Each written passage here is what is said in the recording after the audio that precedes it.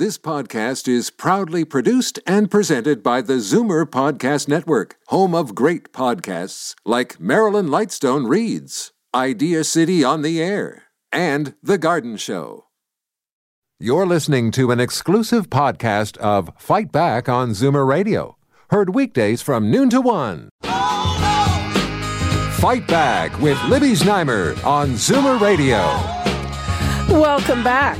There were 704 new cases of COVID-19, a bit less than the kind of numbers we were seeing last week, but there were also 9,000 fewer tests, pointing to a higher positivity rate of 2.2%, and the positivity rate is the rate of tests that came out positive. Now, there are also fewer deaths and hospitalizations than we saw in the spring, but the experts say that's no reason to rejoice just yet. In many spots, it is still taking a long time to process those tests, and local public health units are cutting back on contact tracing. And my question is, without timely test results and robust contact tracing, how are we going to get a hold of this? Now, here's an aside. The government, the Ontario government, is promising to hire 500 more contact tracers by mid-November. And I think that could be a great part-time job for many Zoomers. You can do it at home. The pay is $20 an hour. Not too bad. So we'd like to hear from you. 416-360-0740. Toll free 1-866-740-4740.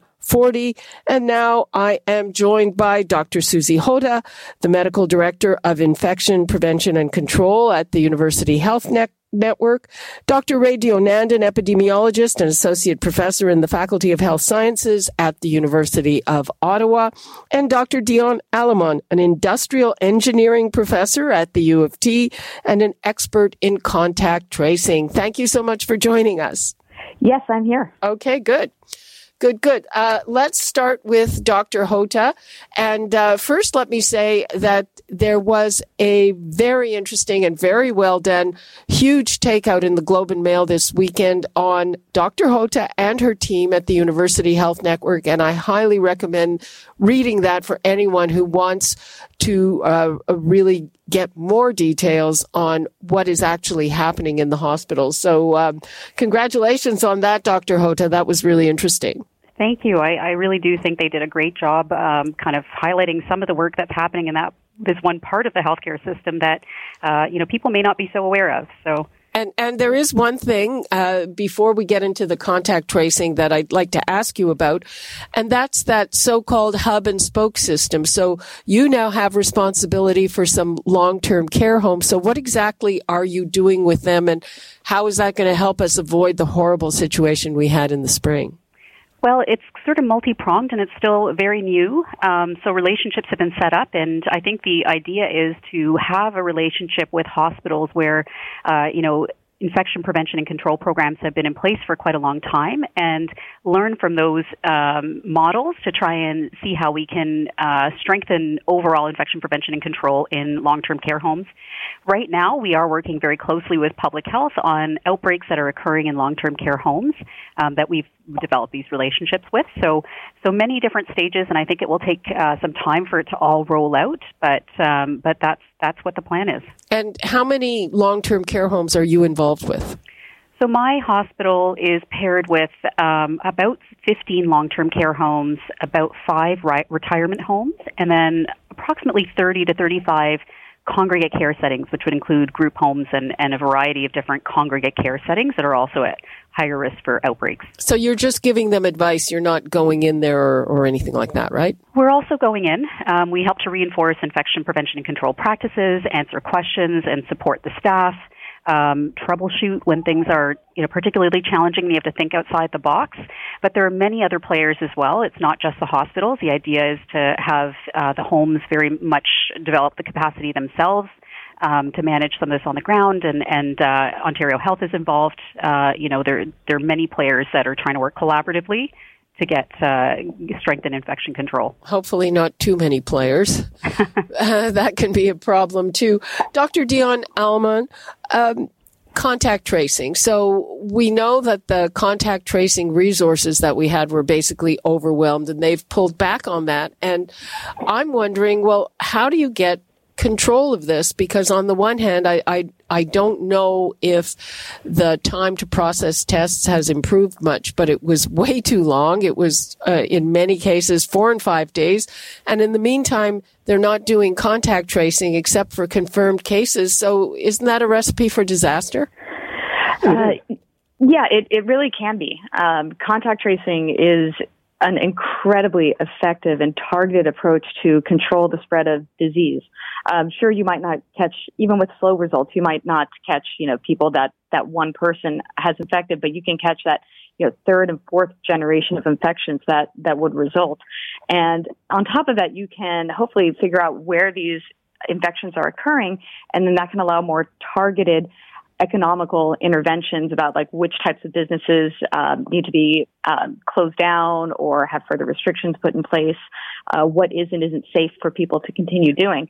But without contact tracing, it's really hard to know exactly what's going on unless there's a major outbreak somewhere, which then means that we're in a position where we have to look at sort of major, broad, sweeping shutdowns of how we conduct our normal lives in order to get things under control. And would you say, are we at that point where the contact tracing isn't doing its job? Well, I think the fact that, a lot of the public health units have had to pull back on contact tracing and just focus on certain areas of interest like schools and congregate care centers indicates that, we are really not able to do the contact tracing that's necessary. And, it's unfortunate. Our public health units are being asked to run a marathon while with one hand tied behind their back and essentially their legs in a potato sack because of lack of funding stemming back to the year before COVID started. There's just not enough time to school up personnel and expertise that was lost in the big budget cuts last year, and now we're really suffering from it. Let's bring in Dr. Ray Deonandan. He's in Ottawa, which is another place that's not doing so well in the second wave. Hi, Ray. Hi, how are you? Fine. How are you? I'm doing okay, all things considered. How is Ottawa doing in terms of those two elements, in terms of getting tests processed and contact tracing? We're also not doing that well. In fact, even in Ottawa, there's this shift towards asking the infected to take the lead on contact tracing, which is not great. I mean, if you think back to HIV, if you had to ask the HIV patients to do the follow-up with people they've been intimate with, it's a awkward conversation for people to have, and so many people aren't following up. So the test, trace, isolate, the TTI regimen is broken across the province. That's a serious thing to consider. I'm fond of talking about Taiwan as a great example of how we can use surveillance and tracing and testing to get us out of this. And Taiwan has a population of 23 million, 500 total cases only 7 deaths. And the reason they were able to do that was that they have a very thorough surveillance and tracing system in place. So we can do that, but it takes political will, it takes resources being invested, and it takes the system to work. It also takes citizens to be on board and to actually give their information when contacted by tracers. Yeah, I want to get into that. So for the people who are not in the congregate settings, and it's not a question of a confirmed kind of a case, they're being left to talk to their own contacts. It does seem kind of awkward, though I would think not quite as awkward as the HIV conversation. But Dr. Alleman, is there any good experience with that? Well, I don't know. Certainly we don't often hear about contact tracing specific success cases or a success case of somebody self-contacting their own contacts who they've exposed. So it's really hard to know. But as was just said, you're asking people who are infected to do something that they're not incentivized to do. Like, it's embarrassing to tell people that you have COVID. I mean, sure, it's not as severe as like HIV or maybe something more mild like herpes, right? But they're controlling STDs is a major complicated task because people don't want to volunteer information either to public health or to their own contacts. And it's the same thing with COVID. People aren't incentivized to do it, and that's just that, right? So we really can't expect it to be a very effective means of controlling those, like I said, those second, third, fourth generations of infection stemming from one person. Well, here's the other thing. I know of a few instances where people, they would have been on the other end of those contacts. It would have been, out of an abundance of caution. One case where somebody was in a bar and on media heard that there was an outbreak in the bar or a staffer, and then told somebody that he had a socially distanced meeting with, and that person didn't qualify for a test anyway. Yeah. So, another thing that really complicates matters is the insufficient capacity of our lab testing for COVID, that the people who are eligible to be tested has been dramatically narrowed to people that are essentially really quite likely to be COVID positive, people who have actually had contacts and people known contacts and people who are displaying symptoms. So because of that, we're not able to really do a good job understanding how COVID is spreading, especially since so many people might be wholly asymptomatic or have such mild symptoms that they would write it off as no big deal. And then they can't get tested, so we don't know how far the disease is spreading. And then that also makes it complicated for people who might be forced to go into work unless they actually have a, notice of positive COVID test in hand. Even if they know that they've been exposed, they're still forced to go into work because businesses haven't been forced to close down. And so we're really putting a lot of our people in very compromised health situations. I'm surprised that exists. I know, for instance, here where we work, anybody thinks, they passed it in the street, you've got to stay home. Yeah, and certainly there are lots of responsible business owners that are much more mindful about their employees' health and the health of their other employees and the overall population. But I've read tons of scenarios of people just being forced to come in because the business is technically open and you're not technically positive, so we expect you to be here or you're going to get docked. Well, it's going to come out of your few sick days or vacation days. It's very odd too, because, if you infect everybody else, you're not going to stay open very much longer.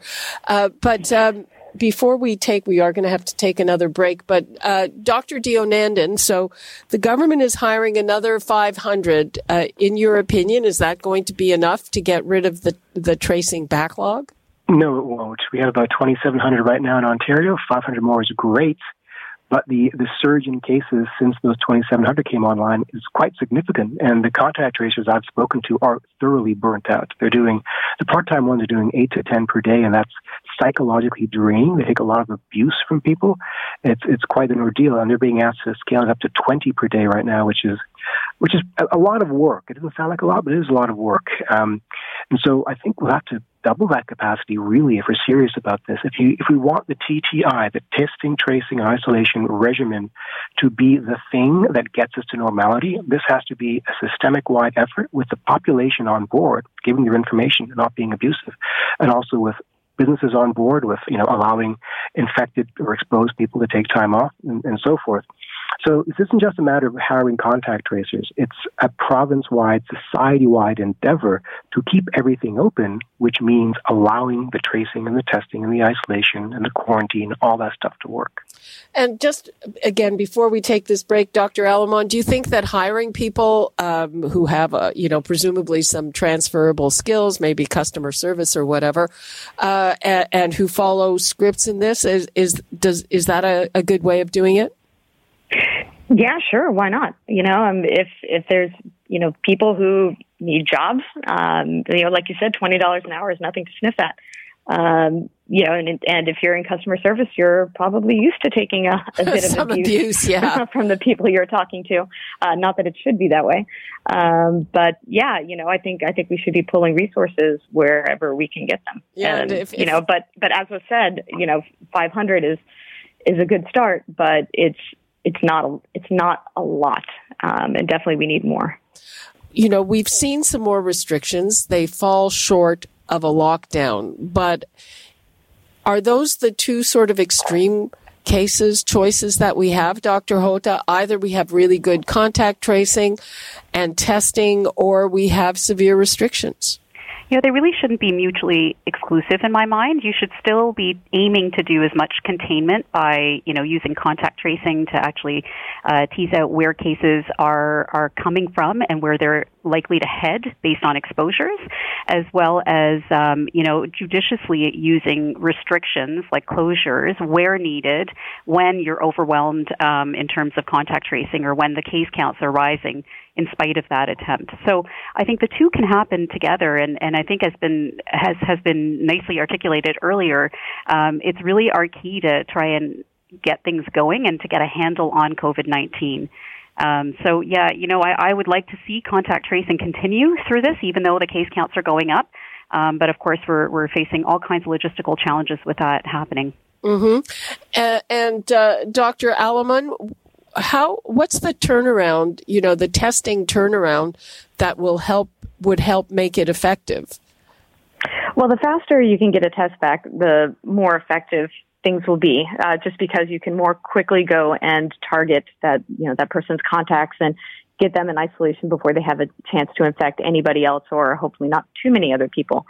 I've seen reports of people getting their tests back within 12 hours and others 3-4 days, right? So there's a real disparity in the time it's taking to get tests back. So that says to me that our labs are overrun because our case counts are just so high. I think everybody was just operating on a hope and a prayer that the second wave wouldn't be as bad as the first wave, and so not enough capacity was built into our system where it was needed, both in terms of contact tracing and lab testing.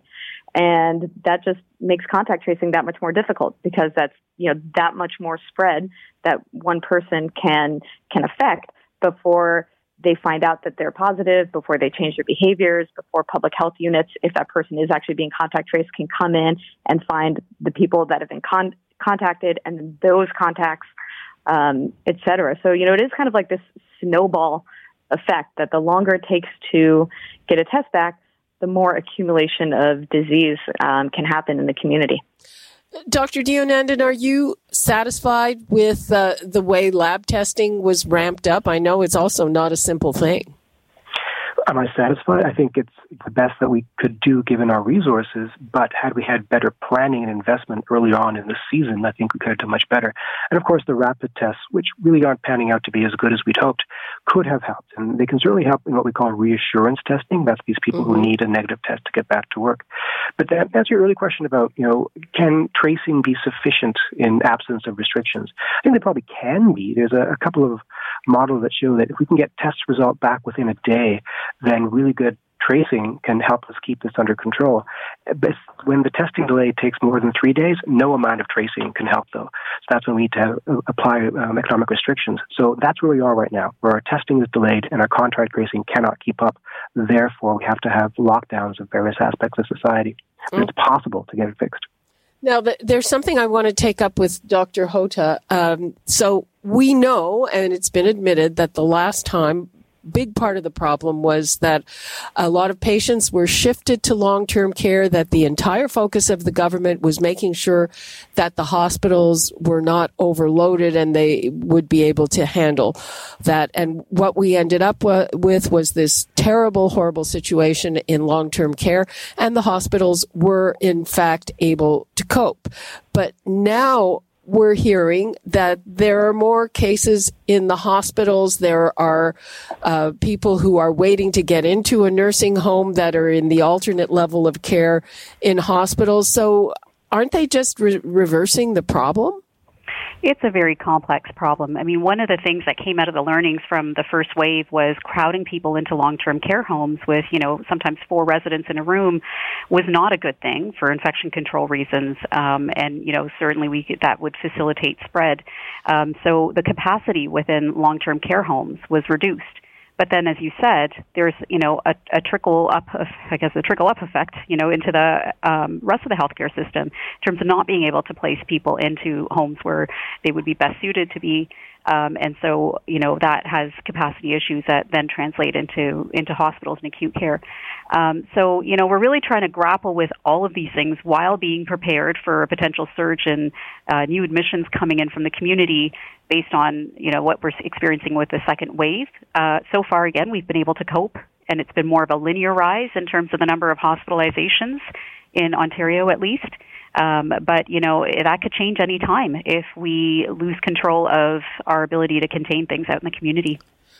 Are you worried that the hospitals might see what happened in long-term care last time because of that? I mean, certainly hospital outbreaks can happen too. We know that. We see them. They're happening already. But, the situation is different. The setting is different in long-term care compared to hospitals. And I think that we have a little bit more experience with managing, patients with COVID-19 and outbreaks that I don't think it's going to look the same as long-term care. But certainly, like I said, we are susceptible in hospitals too, and that has an effect on everybody. And Dr. Deonandan, in terms of the capacity in hospitals, so are you worried about the fact that the hospitals are picking up the slack from long-term care, and you have long-term care, bad long-term care outbreaks in Ottawa? Of course, we're always concerned about anything that compromises hospital capacity. And, it's different now than it was back in March because we are absorbing the long-term care capacity, because everything's open, because the backlog of surgeries that were delayed are being processed. So the ability to absorb new COVID cases is strongly diminished right now. That's something I don't think the population fully understands. And the fact that there are way fewer deaths, should people take comfort from that, or is that just a question of a time lag that we haven't been in the second wave long enough for the deaths to have happened? I'll take a shot of that. I mean, I always take pleasure in no deaths. Something to celebrate. It's probably a time lag issue, but it might be a case of we're testing more milder cases and getting less serious cases. But the probability of hospitalization remains strong, and so the probability of an overwhelmed hospital system is high. So I don't like focusing on the death. That doesn't tell the full story. The story here is hospitalization use. That's what we have to focus on. Okay. We are just about out of time, so I'm going to give everybody 20 seconds. Dr. Hota, what would you like to leave us with? I think we're at a critical point, and one thing we didn't talk about is the complexity of the contact tracing, not just the number of cases we're seeing in the communities, but also their number of contacts have gone up a lot.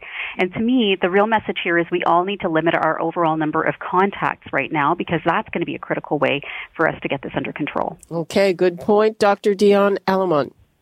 Yeah, I'm going to have to jump on board with that statement as well. If businesses and other forms of contacts are still being allowed, if people are allowed to maintain their larger social bubbles than we had during the first wave, that doesn't mean that it's safe. I'd hope that people understand that the province is always going to be slow to enact restrictions, especially rolling back restrictions that are already open. So we have to take it upon ourselves to do the most responsible thing possible. And on the subject of deaths and the fact that the death rate isn't going up, yes, that's always good news, but at the same time, there could be very long-lasting health implications of having COVID, even if you don't die. So I think that instead of focusing on the deaths, people should be looking at infections because those can have serious health consequences for all of us and for our health system 15, 20 years down the line. Okay, I'm sorry, but I am over time, so I'm going to have to leave it right there. Thank you so much, Dr. Ray Deonandan, Dr. Dion Alamont, and Dr. Susie Hota. Thanks a lot. Thank you. Thank you. And that's all the time we have for today. You're listening to an exclusive podcast of Fight Back on Zoomer Radio. Heard weekdays from noon to 1. You're listening to an exclusive podcast of Fight Back on Zoomer Radio. Heard weekdays from noon to 1. You're listening to an exclusive podcast of Fight Back on Zoomer Radio. Heard weekdays from noon to 1. This podcast is proudly produced and presented by the Zoomer Podcast Network, home of great podcasts like Marilyn Lightstone Reads, Idea City on the Air, and The Garden Show.